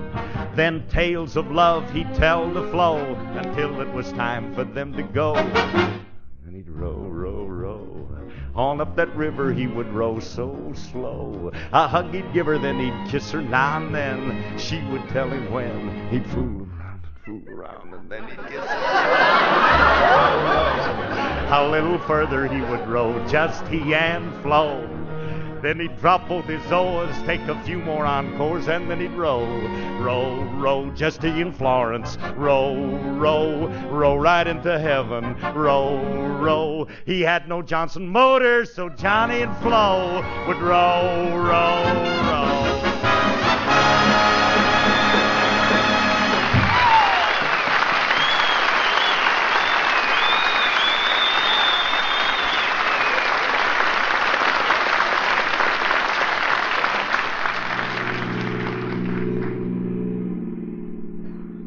Hey, Alice, we ought to be pretty close to Scotty's house now. What was his number again? 1300. Well, I'll drive slow and you watch the numbers, Remley. Okay.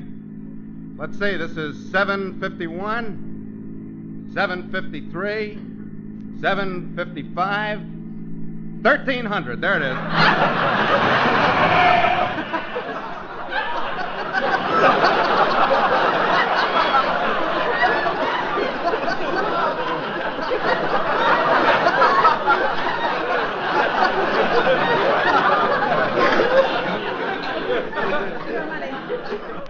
Honey, I don't get this. There's something wrong. Well, what's wrong?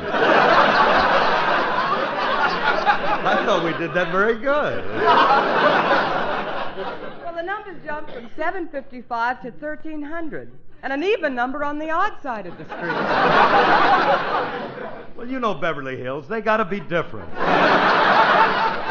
Come on, let's get out, huh? Hey, Bill, I don't see any lights in the house.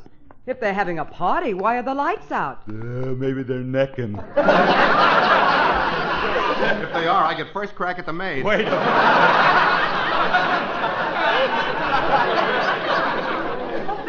Bill, look, there's a police car in the driveway. A police...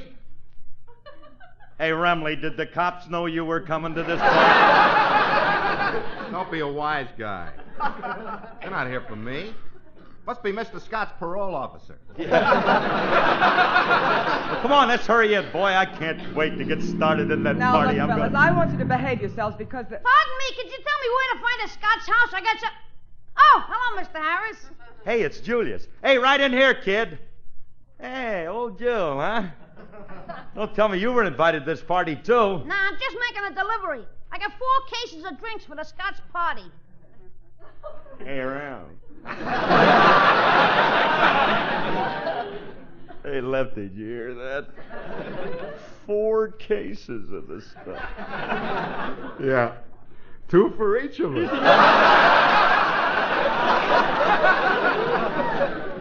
Hey, what kind of stuff did they order, kid? Old whipping post or tiger's breath? Better than that. What could be better? Now, what did they order, kid? Cherry pop, cream soda, and celery tonic. Oh, I could see we're in for a gay time. I hope we're not too late for the first minuet. Julius, why are you wearing a tuxedo? Well, this is my last delivery. I'm going to a party from here. You know, this is the first time I ever wore a tuxedo. How do I look in this monkey suit? Like a monkey? Phil, I think he looks very cute. Do you have a date tonight, Julius? Yeah. And guess who I got a date with? I don't know, but I'll bet she's the best-looking camel in Beverly Hills.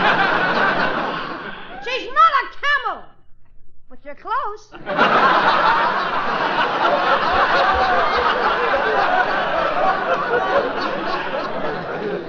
That's no way to talk about a girl you're dating. Well, I didn't want to date her. It's my cousin. My mother's making me take her out. Oh, what does she look like? Oh, you ought to see her. Oh, is she a girl? Is she a girl? That's the first question everybody asks.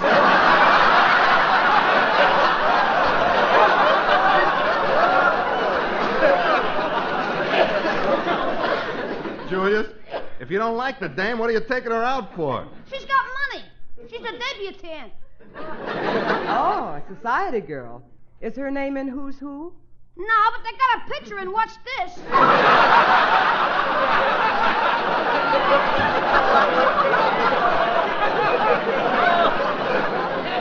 Well, I better get this stuff into Mr. Scott's. Yeah, we better get in that party, too, before it's all over. Come on. Now, Frankie, watch your manners tonight. Don't do what you did at the last party we took you to. What did I do wrong? All I did was drink champagne out of a lady's slipper. I know, but you're not supposed to go around measuring which one has the biggest foot. Hey, nobody answered yet. Ring the bell again. Phil, this is very strange. There are no lights on. Nobody answers the door. Are you sure we have the right house? Certainly. This is number 1300. Maybe they're in another room and can't hear us. I'll try that door. Uh-oh, it's locked. Step aside. I'll get us in. Frankie, if the door's locked, how are you going to get us in? Fortunately, I brought my axe. Stand back, everybody. Frankie, you can't batter the door down. Oh, don't be so formal. Phil, I think maybe we ought to go home. Honey, we can't do that. If we don't show up, the Scots will be insulted.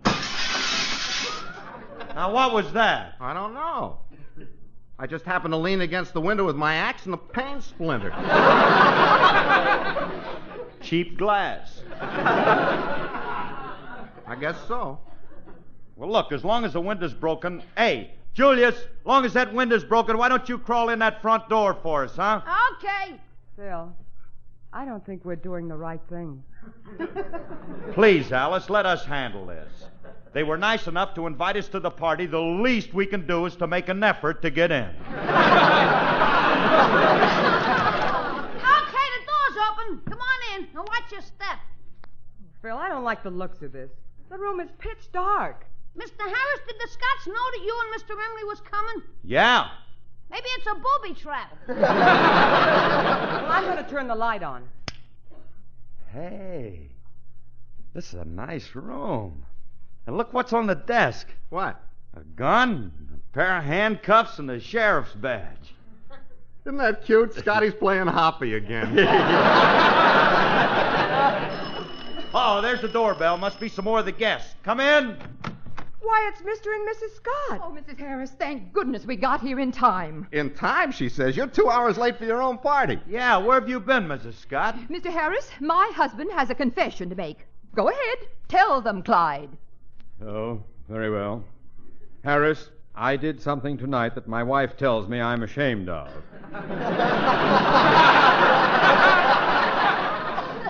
You see, this house we're in isn't... All right, everybody, stay where you are and put your hands up. Mr. Sweeney! What are you people doing here? Look, Mr. Sweeney, I can explain this. Don't move or I'll put a hole through you. Yes, sir. Don't let him bluff you, Scotty. Jump him and take his gun away. If he tries it, I'll shoot him. I'd like to see you. You can't talk that way to our boss. The boss, huh? So, you're the leader of this mob. Now, wait a minute, Mr. Sweeney. I happen to be a respectable citizen of this community. Surely you've seen me around? Yes, and I always figured a guy with a face like yours couldn't make his money honestly. Don't you dare talk to my husband that way. Tell Ma Barker to button her lip. You can't scare us. Let's rush him, Rimley. Yeah, we'll take him apart. You two take one step and I'll plug you. You mean if these guys take one step, you'll kill them? Yeah. Mr. Remley, Mr. Harris. What? On your mark, get set, go! Julius, stop pushing. Get away from us. Come on, Remley, let's take him. Don't do it, Harris. You're making a mistake. You hit him high, Remley. I'll hit him low. Harris, it's the sheriff!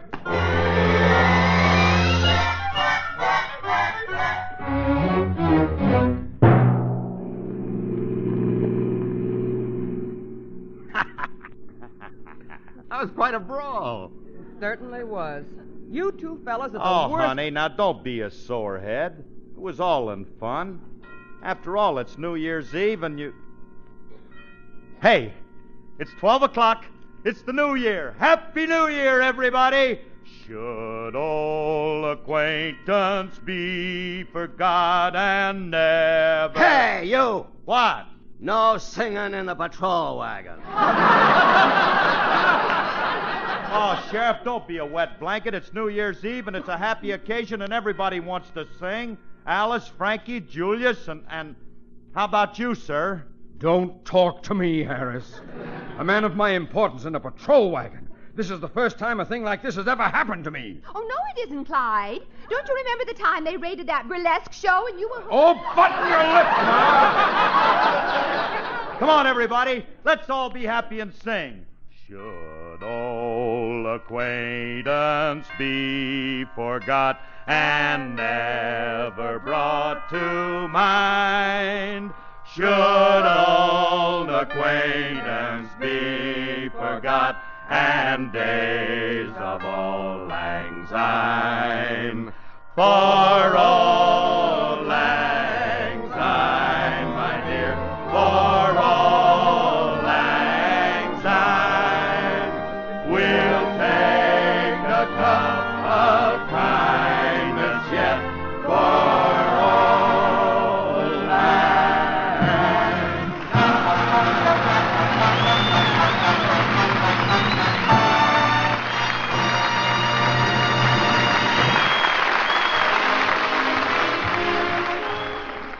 Well, tonight the old year goes out and the new one comes in. Let's all hold fate for this new year that the way for peace will be found. But if not found, let America be strong and not be found wanting.